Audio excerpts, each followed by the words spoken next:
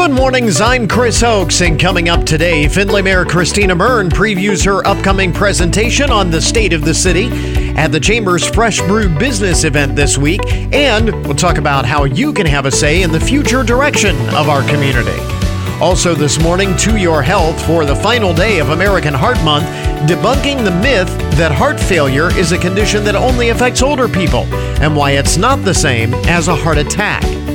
And we have more great live entertainment to tell you about coming to the stage in the month of March at the Marathon Center for the Performing Arts. Executive Director Heather Clow will tell us what's happening. This is the Good Mornings Podcast Edition for Monday, February 28th, 2022.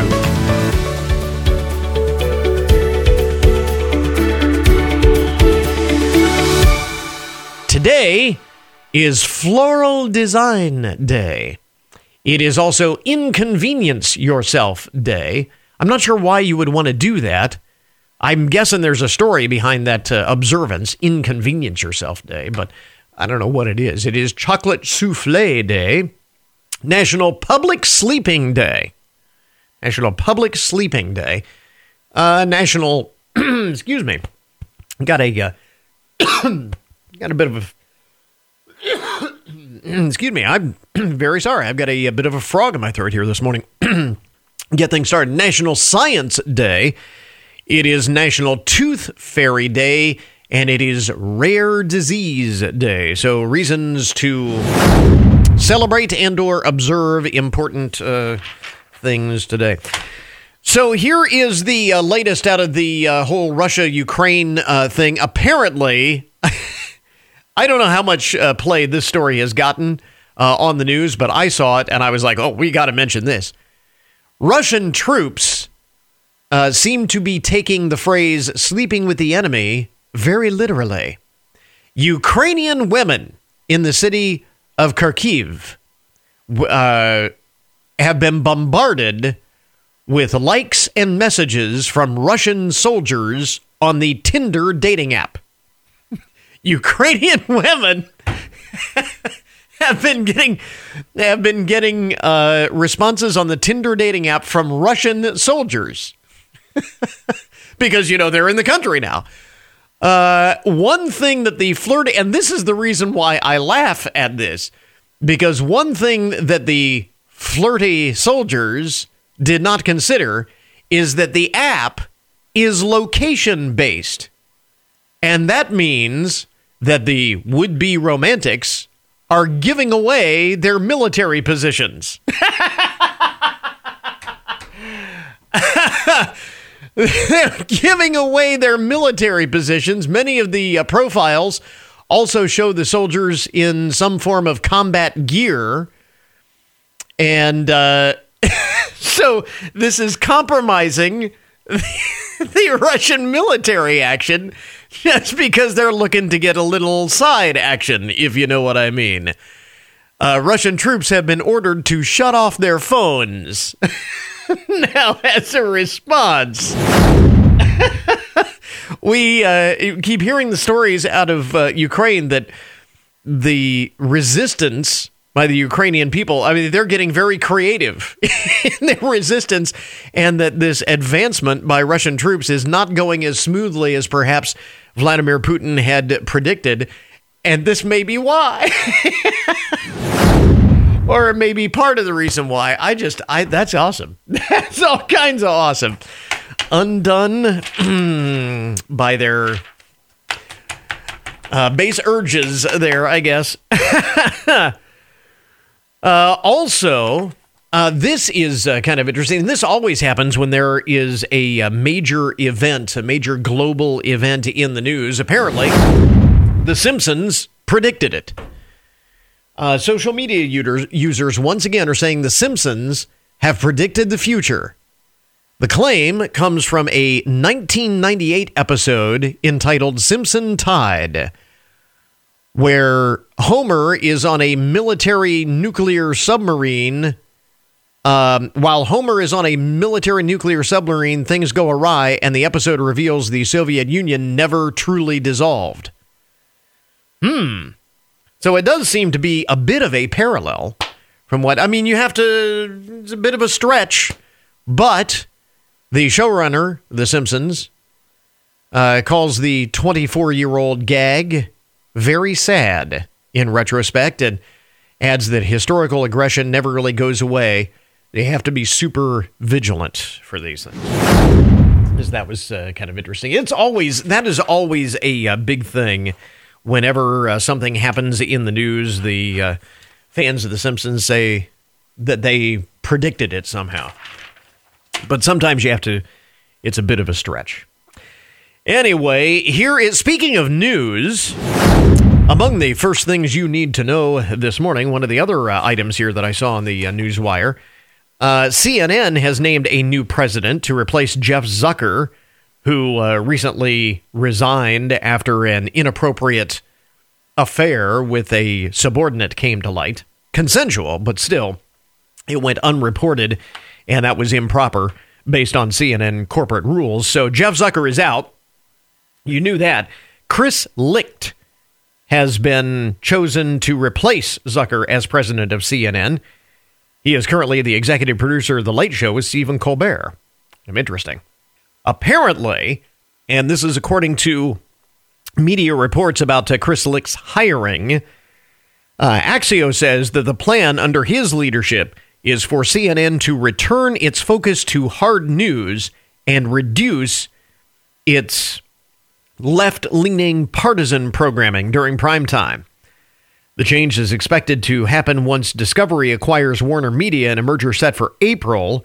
And according to Axios, Discovery CEO David Zaslav, who is taking over CNN, shares a view with the new executive producer, the new president of the channel, that CNN was trying to boost primetime ratings at the expense of the overall brand.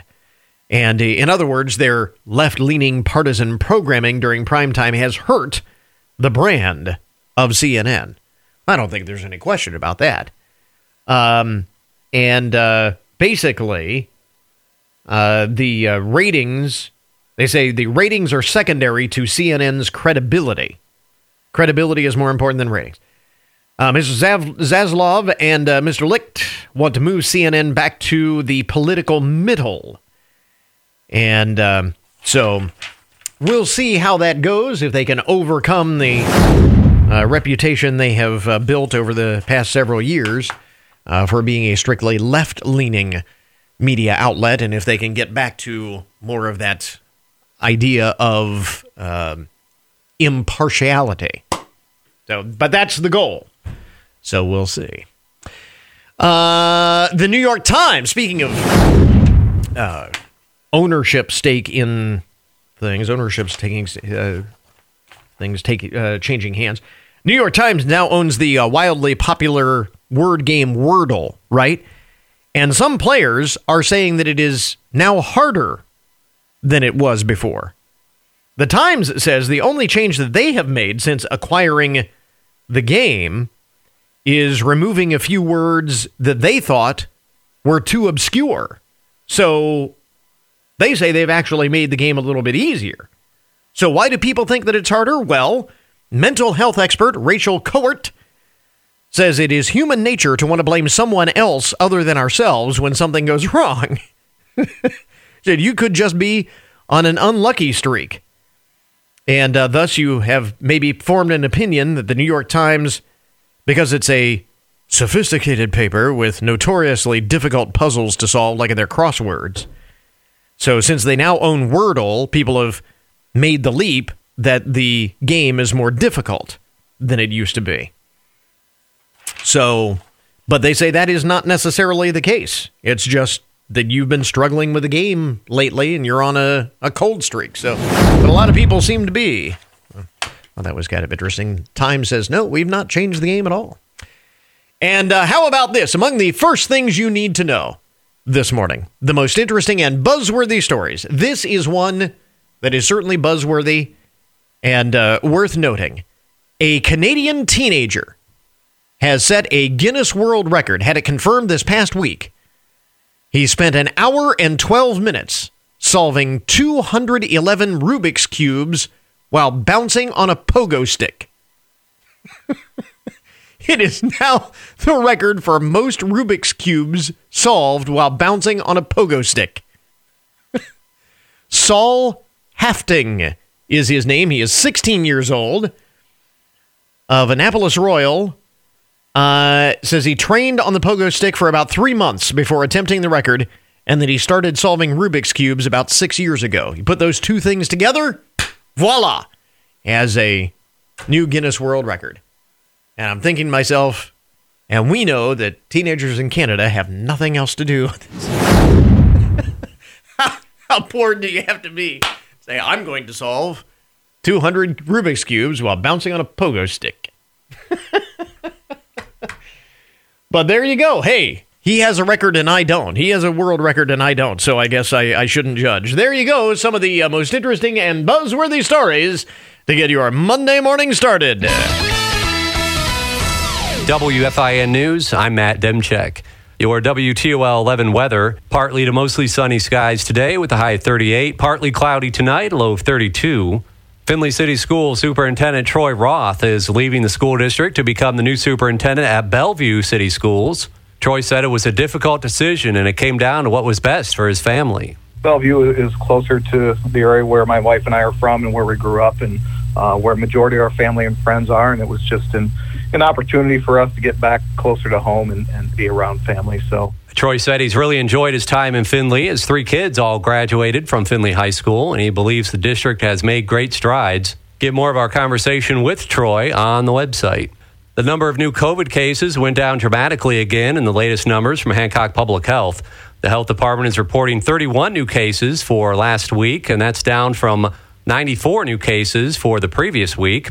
Hancock County is down to averaging around 4 new cases per day, and community transmission in the county, as defined by the CDC, was lowered to moderate, down from high. Cleveland, which is home to thousands of Ukrainians and Russians, is reacting to Russia's invasion of Ukraine. Ukrainian flags installed by the city of Parma and Cleveland leaders and county officials issuing a joint statement with Global Cleveland and the Jewish Federation of Cleveland, condemning the attack and also noting, quote, Cleveland is home to a beautiful, vibrant community made up of thousands of Ukrainians and Russians, and we will continue to be a safe, unifying place for those seeking peace and prosperity. That's Amani Abraham with ONN affiliate WKYC TV in Cleveland reporting. Ohio Governor Mike DeWine declared Sunday a day of prayer in Ohio, honoring the people of Ukraine. The governor and his wife Fran attended Sunday church service at St. Andrew Ukrainian Catholic Church in Parma to stand in solidarity with Ohio's Ukrainian community. The governor also directed state commerce officials to cease the purchase and sale of all vodka made by Russian Standard Vodka, which is the only overseas Russian-owned distillery with vodka sold in Ohio. Get more news online anytime at WFIN.com. Matt Demchek with 1330 WFIN and 95.5 FM. And now our cover story this morning, Findlay Mayor Christina Mern is with us in the studio. Coming up tomorrow, she will be presenting sort of an abridged, a Reader's Digest version of the State of the City, I guess, for lack of a better term, at the Chamber's Fresh Brewed Business event. You actually did a similar presentation for, the Rotary, I think. Yeah, I'm kind of making the circuit right now. The rounds. This isn't like the official State of the City address. Well, that's kind of to be determined. When we do the State of the City address, we don't typically get a whole lot of folks that show up. So I probably will do almost like a virtual State of the City kind of recap of the year. The budget in brief also kind of recaps a lot of it. The big things are talking about our capital plan and things that were achieved last year. So kind of to be determined if we're going to do a formal in-person. The fact that there's not a whole lot of, attention paid to the State of the City, that may actually be a good thing. It's maybe an indication that things are going well. If there were a bunch of issues to confront, then maybe there would be a lot more. And my goal is that, hopefully folks feel that we're communicating with them throughout the year. When we're talking about the year-end recap, it's all kind of stuff that folks should be aware of. Yeah.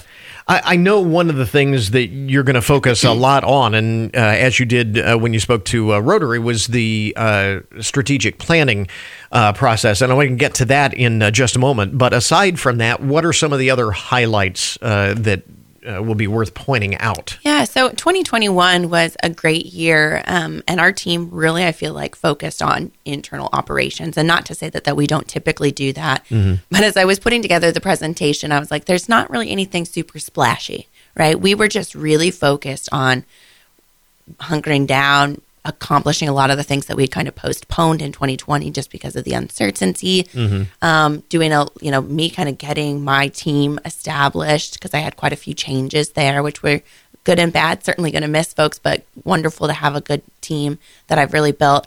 And so really we were focused on internal operations, and we were fortunate to be able to add to our cash reserves again, which is great.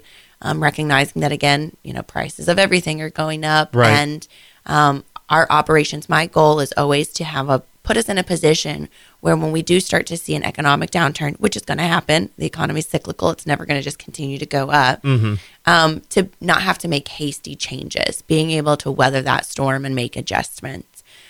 Going into 2022, it's really focused around longer term capital planning. We have some good projects that we should be kicking off. Obviously, Phase 2 benching that we're working with the county on downtown to do a downtown recreation area. We've selected a firm to help figure out how we can better utilize that space. Working on strategic planning, moving from a 5-year to a 10-year capital plan. As part of that capital plan, we're also working with all of our departments to really say, what are your facility needs? Because we're really to the point in a lot of our buildings where we need to start updating them. And it may be minor things like updating the restrooms and all of, the municipal buildings, making those ADA compliant, different things like that. But also longer term plans. Again, not a whole lot of flashy stuff there, right. But things that need to be done for sure sooner rather than later. It's interesting. You mentioned the benching and obviously completing that. There was a report, I think, last week that there may be a little bit of a snag in completing that with the last couple percent of the project. Yeah, so that is for the Phase 1 project, the one property that is still kind of going through the court process with eminent domain. That's for the Phase 1 benching. So it doesn't hinder Phase 2 at this point. But Phase 2 is delayed slightly because of property acquisition in that area. But you're confident that will proceed through the course of this year as planned, maybe a little bit behind schedule. Right, yeah. We were hoping to break ground on Phase 2 benching this spring, but I think it'll be at least this fall, if not next spring, unfortunately. But I'm really keeping my fingers crossed that next fall we'll be able to break ground. The other thing you mentioned, and this is a point that is well taken, maybe forgotten, the city, just like everybody else, is impacted by inflation. And we've certainly seen, the numbers on that. It's affected families and affects municipalities such as the city of Findlay as well. How concerning is that, given where we're at and what the projections are? Overall, I'm feeling all right because, one, a lot of it was supply chain related, and we're starting to see that ease a little bit. So, end of last year, early this year, we definitely were seeing delays in supplies. We're still seeing some of that, which was also then leading to extreme, cost inflation. I think some of our piping and different things like that were going up 30, 50, 60%. So that's a huge impact on our budget and what we that's what I was going to say. How does that impact the budget, the cost of the things that you want to do, or the ability to complete some of the projects you want to complete? Yeah, there are 3 things that are really helping us in that area. First, because we do typically plan out significantly ahead so that we're purchasing materials ahead of time. That has allowed us to get slightly lower costs. 2, we had to factor that into our budget. So it definitely is impacting it because we're going to have to do a couple less projects than maybe we would historically do. And then 3, good and bad. There are a lot more federal and state dollars currently out there to help with those projects. So we're definitely taking advantage of that to help offset some of our costs felt here locally. As we mentioned, the big focus of all of the State of the City presentations, and this will be the case at the Chamber's Fresh Business event tomorrow, is the strategic planning process. The idea, and we've talked about it before, how average everyday citizens, how we all can have a say in the future direction of the community, and those sessions are about to get underway.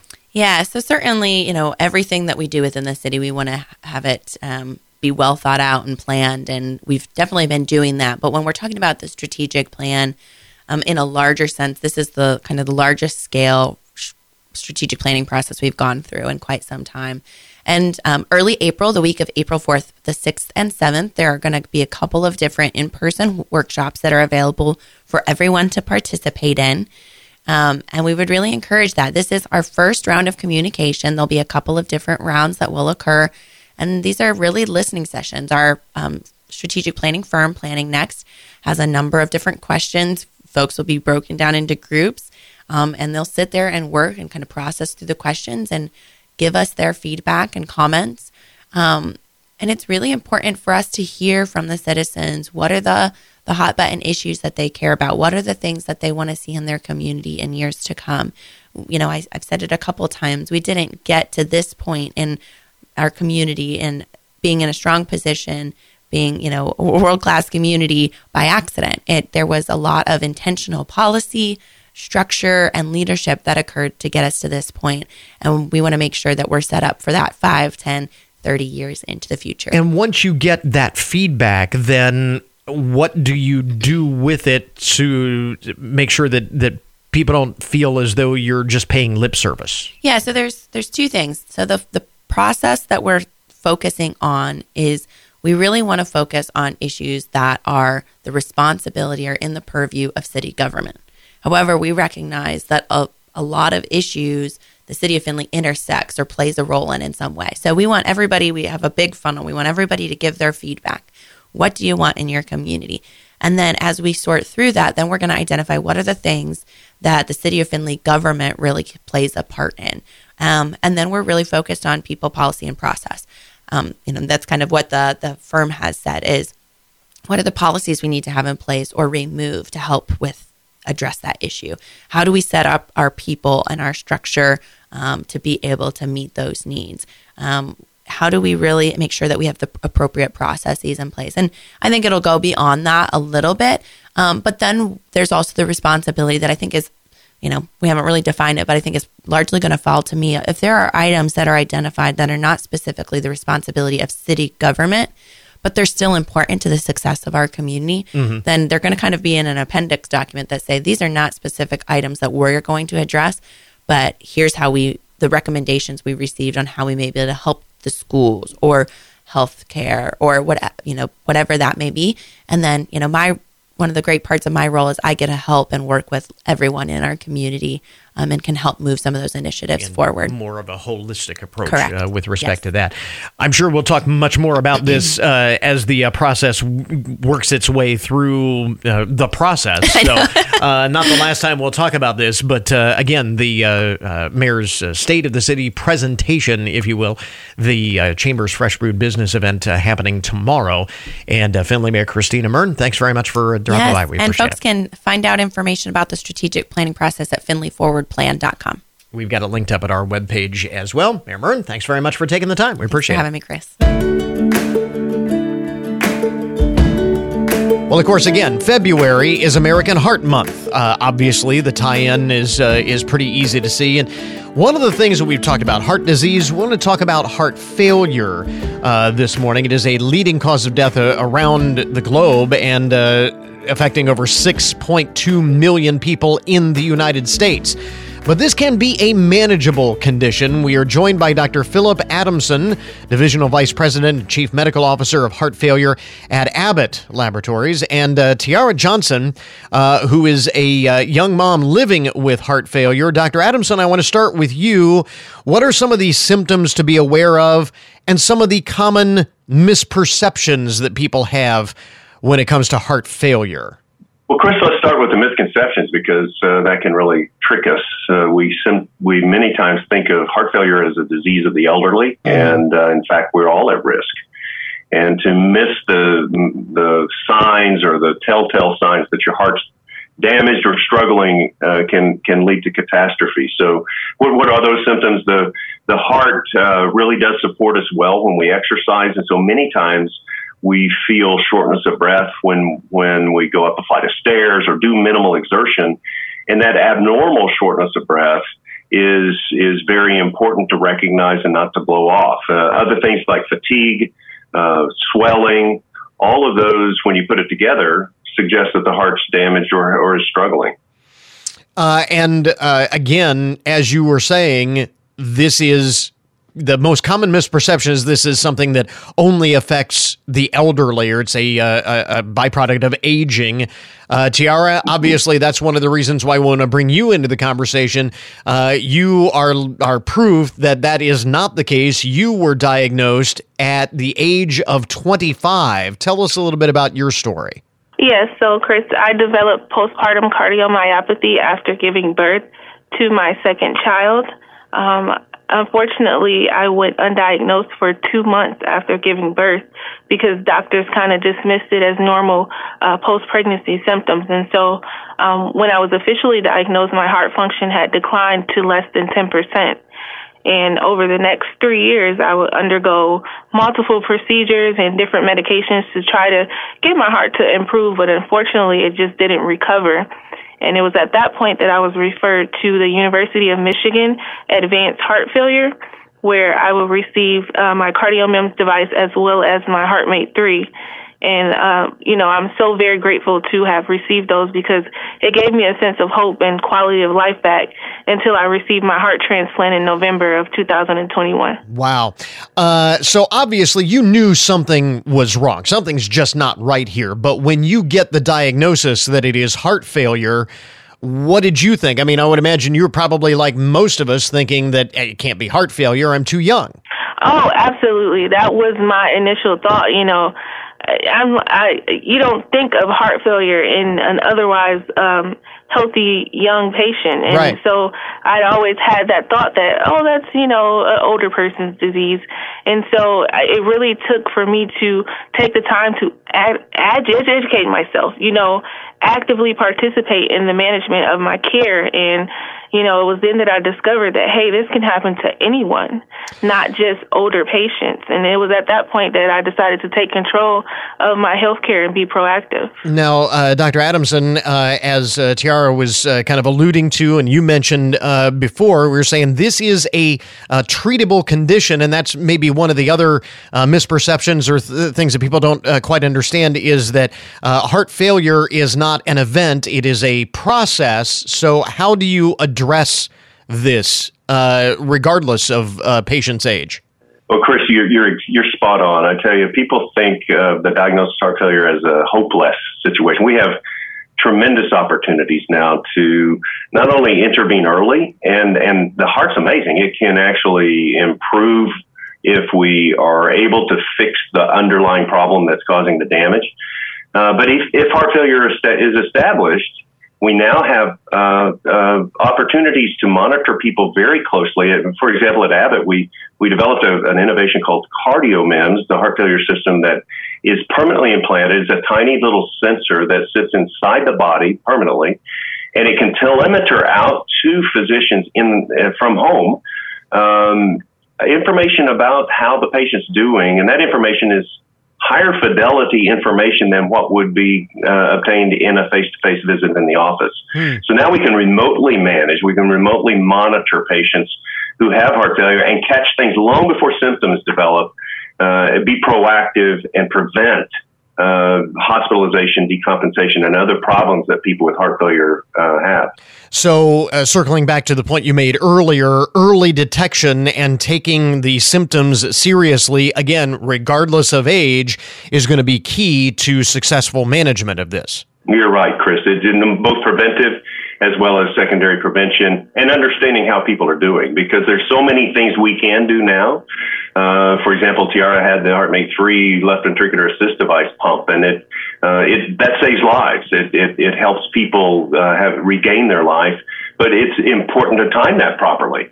So monitoring patients carefully, knowing what those options are, is incredibly important at every stage of this disease. Now, this is maybe a bit of a sidebar, but I'm curious. As we mentioned, this is something that affects more than 6 million people in the United States alone. And given the fact that successful outcomes often depend on early diagnosis and management, how has the pandemic impacted all of this in terms of diagnosis, success rate, that kind of thing? Yeah, it's really honestly, the way healthcare is delivered, frankly, the healthcare community had to jump into the virtual management concept very quickly when the pandemic hit because people couldn't come to the office. Right. People couldn't come to the hospital. And so the innovations, like we mentioned, like CardioMEMS, for example, if the patient had that, then they would be able to manage that patient in their own home with all this information that would be provided by the sensor. So medicine has changed, and I think it's changed permanently, such that many patients will now have the opportunity to have virtual management. And frankly, devices like CardioMEMS makes distance irrelevant. It doesn't matter where you are. You still can connect with very important information with your doctor. Yeah.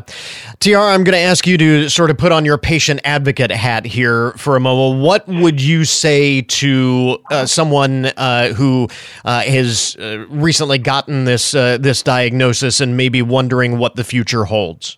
The first thing that I would tell them is the diagnosis is not a death sentence. There is the possibility with all of the new technology and medications out here to get your quality of life back and, resume your daily living. You have to be proactive in your health care. You are an active participant. It's not just up to the physicians. You have to play your part. And so that's very important for patients to know. Again, February is American Heart Month. Tiara Johnson is a young mom living with heart failure. Dr. Philip Adamson is the Divisional Vice President, Chief Medical Officer of Heart Failure at Abbott. And you have a section of your website dedicated to more information about all of this, right? Absolutely. It's called cardiovascular.abbott.com, and it's full of information and questions and answers about heart failure. To your health this morning. Thank you both for taking the time. We appreciate it. Thank you. Thank you, Chris. We interrupt this program to bring you a broken news alert. Today's update on the odd and unusual side of the news brought to you as a public service, more or less, of Hancock County Veteran Services. Actually, not a whole lot in the broken news file this morning. There's the story of the 16-year-old girl from Connecticut who is behind bars after thinking she could get away with using the famous 5-finger discount on a brand new iPhone. Unfortunately, the store owner had a problem with that, and so did the police, as it turns out, especially after... Now, here's the thing. This from Darien, Connecticut. This girl is not named. She's underage. She was not named in the report. But apparently, she walked into an Apple store, grabbed a new iPhone 12 that was on the counter, and just walked out. The owner followed her out of the store and tried to, well, I guess it wasn't an Apple store. It was just a, electronic store. Anyway, the owner followed her out of the store, tried to get the phone back, but things escalated. A fight broke out, and instead of just doing the obvious thing and dropping the phone, ending things then and there, she pulled out a can of mace and pepper spray and sprayed the store owner to make a not-so-clean getaway. But karma, after she was identified on security camera footage, police ended up tracking her down, knocked on her door, and led her away in a nice new pair of silver bracelets. She's been charged with robbery and remanded to a juvenile detention center. So don't do that. That's kind of extreme. Not only did she get caught, then she pulled out the pepper spray and pepper sprayed the store owner. That's not what pepper spray is for, actually. Anyway. Then there's this story of the woman in Connecticut, another one from Connecticut, this from Stamford, where a woman by the name of LaToya Huff says she didn't realize she was speeding. And that's happened to all of us, right? We get, you're just cruising down the highway and you're kind of in the zone. You're not really maybe paying as close attention as what you should to your speedometer. And suddenly you see a police officer and you look down and you're going way faster than you think. And maybe you get pulled over. It's happened to all of us. In this case, the 36-year-old woman, Ms. Huff, was clocked going 127 miles an hour in a 65-mile-an-hour zone. Now, I would think, again, we've all had that happen, right? Where you are going a little faster than what you realize.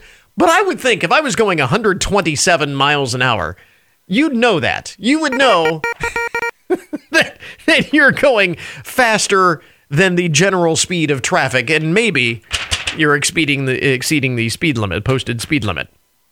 This was on I-95. And she was actually tracked by aircraft.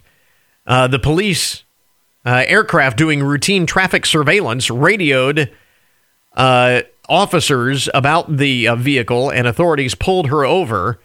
They wrote in the police report, quote, "She did not realize she was going that fast." I don't know. That's what she claimed. I gotta think, if you're going 127 in a 65, you know. She was charged with not only speeding, but reckless operation, and is due in court next month. This from Nashville, Tennessee, and this is just, man, you got to wonder about some people. Tamara Megan Lee, age 42, had a very interesting comeback when police arrested her for allegedly driving under the influence. She said, quote, I'm quoting here from the police report, "I'll get away with it because I'm white." She was arrested by Officer Ronald Connor, who is black, and he wrote in his report that he arrested her based on the likelihood that the offense would continue and due to the defendant being a danger to herself and others. He adds she was very intoxicated. Officer Connor described in his report that Ms. Lee became very irate and would not listen to verbal directions when asked to perform a field sobriety test. Inside the vehicle in plain sight, he noted there were several alcoholic beverages ranging from seltzers, beers, and IPAs. Aside from being arrested for DUI, she also faces charges of violating the implied consent law for refusing to do the field sobriety test. She has a court date next month as well, but I'll get away with it because I'm white. Actually surprised her name isn't Karen, but anyway.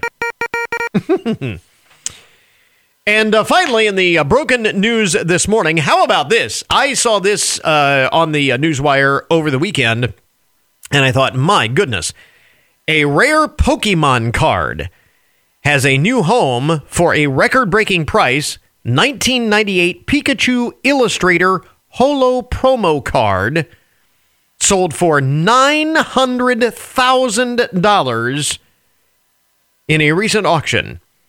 Golden's Auctions said the 34 bids for the card drove the price to set a record for the highest public sale for any Pokemon card, $900,000. And here's the thing, the card was only given a 7 out of 10 rating for its quality.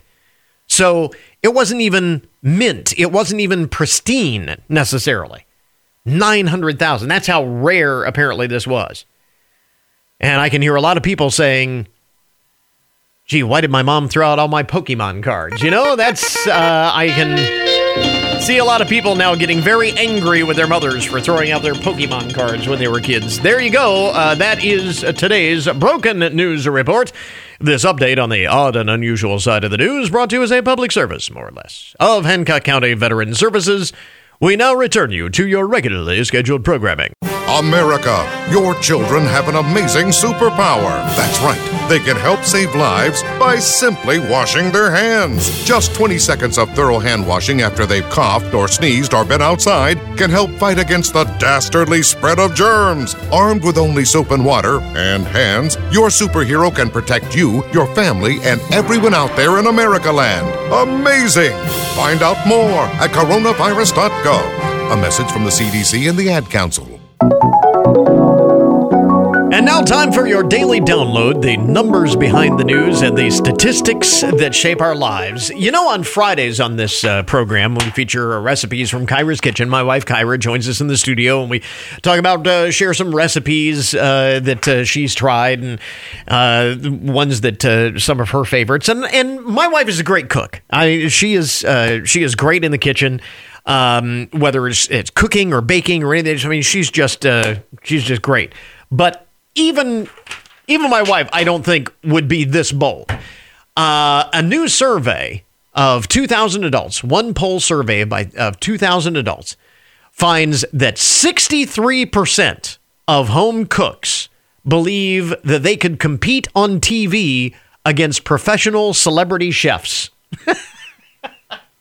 63% of us. 63% of home cooks think they could compete. Really? You could compete? You think you could take on Gordon Ramsay and Bobby Flay and all of those? 63% believe that they could compete on TV against professional celebrity chefs. We apparently have a very high opinion of our cooking skills. They also found that 62% believe they are good enough to have their own cooking show on TV. Okay, then. 66%, 2 and 3, believe that they are good enough to open their own restaurant or catering business, which that may be true. But, to compete, to have your own cooking show on TV or to compete against the big boys and girls, that's pretty bold.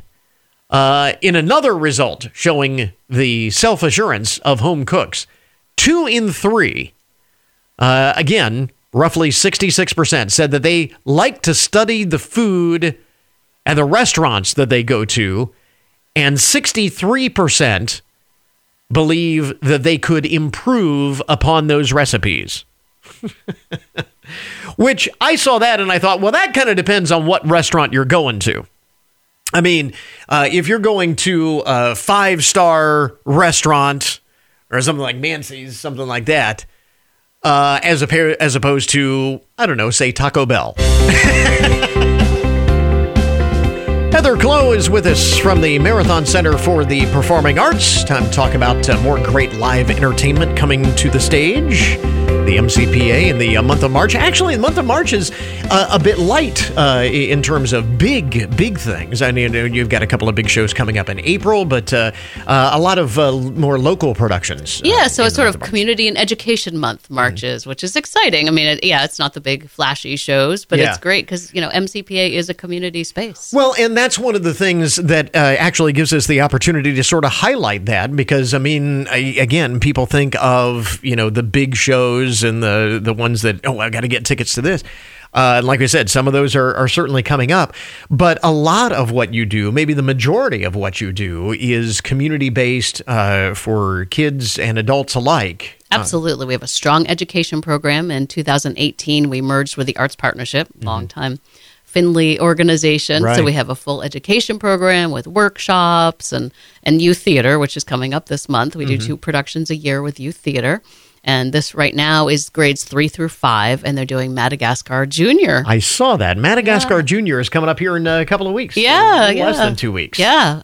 And, it's 60 kids on and off stage making this show happen. It's really exciting. And, they're there they rehearse there, but like this 2 weeks is theirs. And they're sort of in residency, and there's kids everywhere. And it's a lot of fun.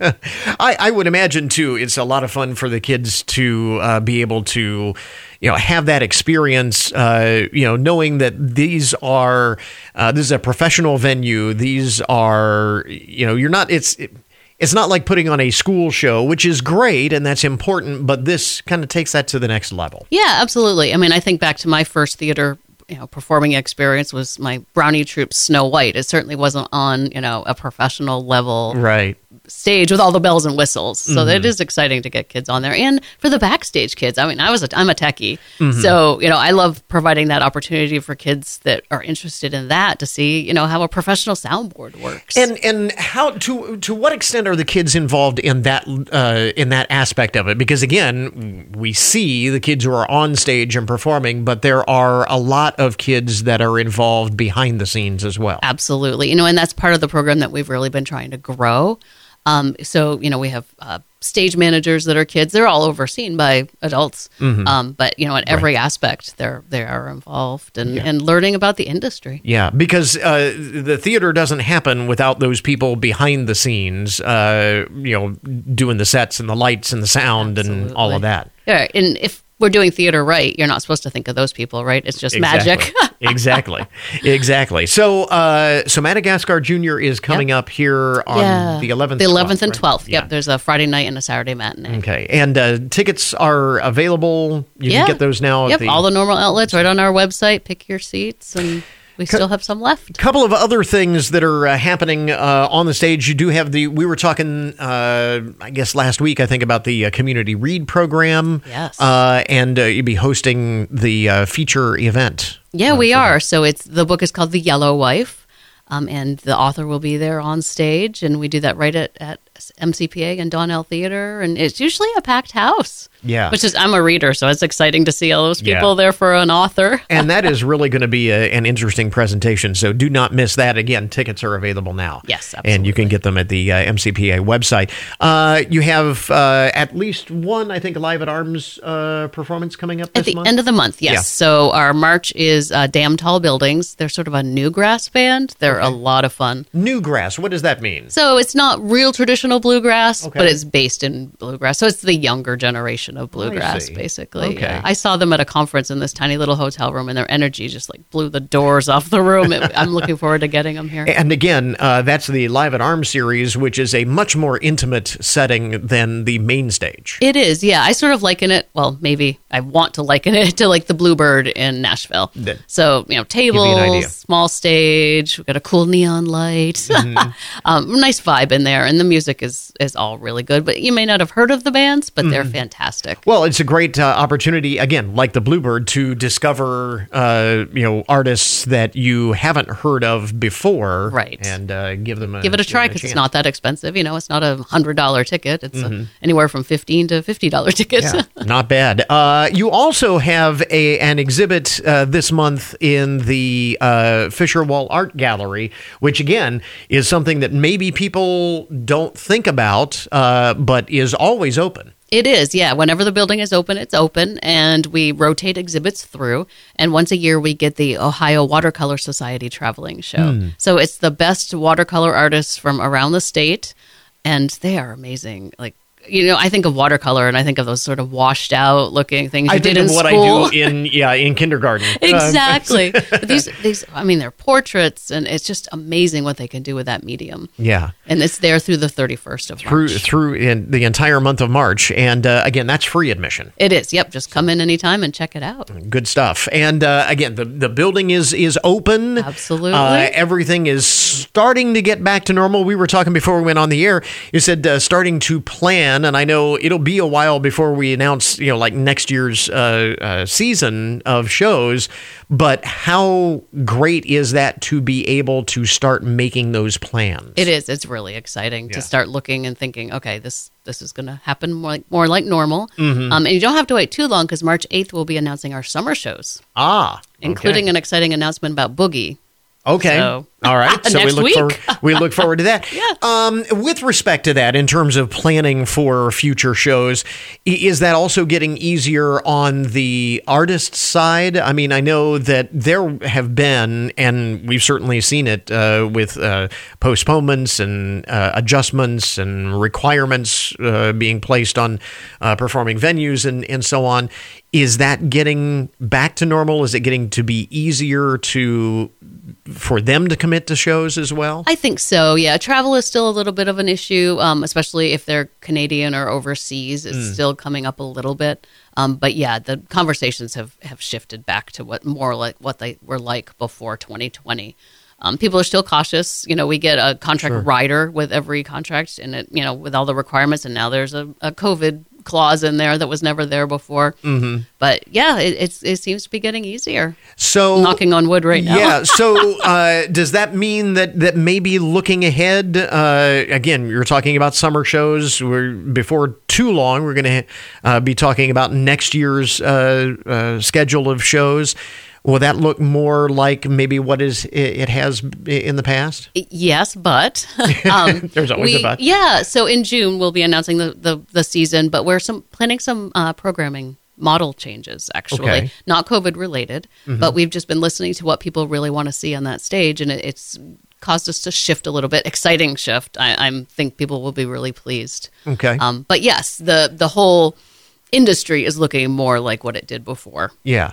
Again, as we were saying, this is so much more than just the big blockbuster shows. So much is going on with the Marathon Center for the Performing Arts. And you have the opportunity, people have the opportunity to get involved on that personal level. Absolutely. Yeah. I mean, if you want to volunteer or you can rent the space. I mean, when people ask what MCPA is, I say it's a community performing arts center. I put the community first because I truly believe that. I wasn't lucky enough to be here, but you all built that space. It's yours. And, if you come look at the gallery, come usher, come have your baby shower somewhere. You couldn't actually do what you do without the community involvement. Absolutely. Absolutely. In that. And there are opportunities, whether we're talking about youth theater, there are programs for adults. We're doing some adult workshops. Yeah, so there are things that are going on. Absolutely. With respect to that. Yes. Yep. You don't have to just come to a show. There's a lot of ways to get involved. Yeah, kind of what we're getting to there. And you've got more information about those education and community programs and, of course, tickets available for all of the shows and so on at your website. All on mcpa.org. We mentioned, and not to get too far ahead of ourselves, there are some big shows coming up in April, including the Texas Tenors. The Texas Tenors, finally. Talking about the big blockbuster shows. That's right. I know a lot of folks have been looking forward to that. It's been postponed a couple of times. Yeah, I think this is the 4th date that we've had on the books, but they are coming this time. I'm determined to get them here. By golly, we're going to go and we're going to drag them here whether we have to. But again, tickets are available, but I would imagine going pretty quick. Those are going fairly quickly. We still have some good seats left, but yeah, they're all good seats. Yes, that's true. We've got a link up at our webpage for more information about everything going on in the month of March and beyond at the Marathon Center for the Performing Arts. Again, Executive Director Heather Clow with us this morning. Heather, thanks very much for dropping by. We appreciate the update. And that will finish up our podcast for today. Thanks again to all of our guests for joining us on the program. And remember, you can get more information about all of the topics that we talk about each day on the show at our webpage, of course, and that is goodmornings.net. Coming up tomorrow on the program, the Christian Clearinghouse Garage Sale fundraiser is back. We have details on the return of one of the community's most popular charitable events. So until tomorrow morning, that is Good Mornings for this morning. Now that you've had a good morning, go on out and make it a good day. We'll catch you back here tomorrow.